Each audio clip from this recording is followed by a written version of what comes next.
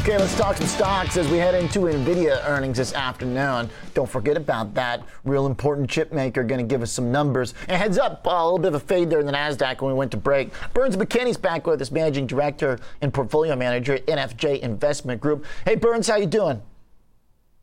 Well, I'm doing pretty good.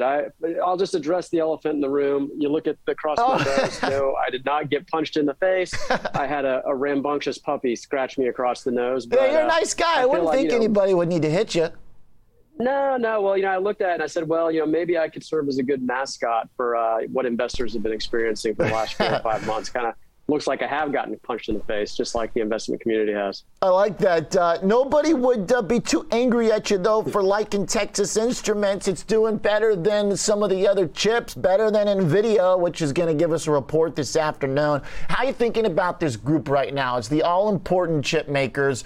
They're like the heartbeat of our tech economy, aren't they? Absolutely. They really are. Texas Instruments has been a little bit more resilient. And what we're looking for here is free cash flow. You have a lot of good free cash flow, good things happen for companies. And TI is one that, despite the fact that it's held up well, it still trades at a discount to most of the chip makers.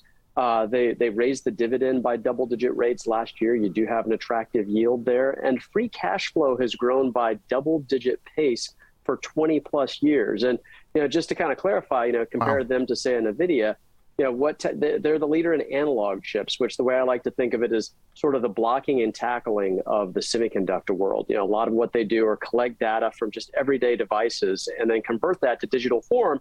And so really what TI is it's a play on the Internet of Things. And because so much of that can be used to translate to trying to create more energy efficient devices, it really is a play on clean energy, and they probably should get a boost from the recent infrastructure plan.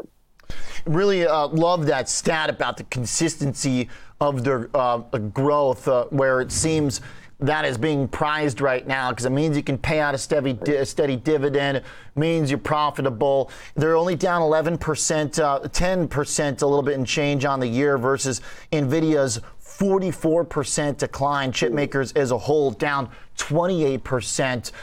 So to see that outperformance, that the type of thing that we expect to be able to hold on, kind of whether or not we get a recession or not. I mean, if things do slow down, Texas does too, but less so than NVIDIA. How does that work?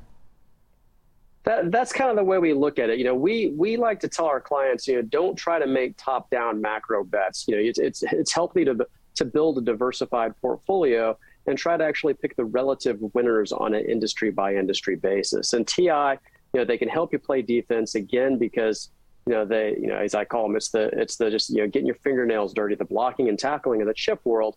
But at the same time, if things do turn upward, because you are generating so much cash on a regular basis, then they should also allow investors to play offense on the upside. Okay. And thinking about the overall kind of macro themes, obviously there's a lot of people looking for the Fed to suddenly turn things around.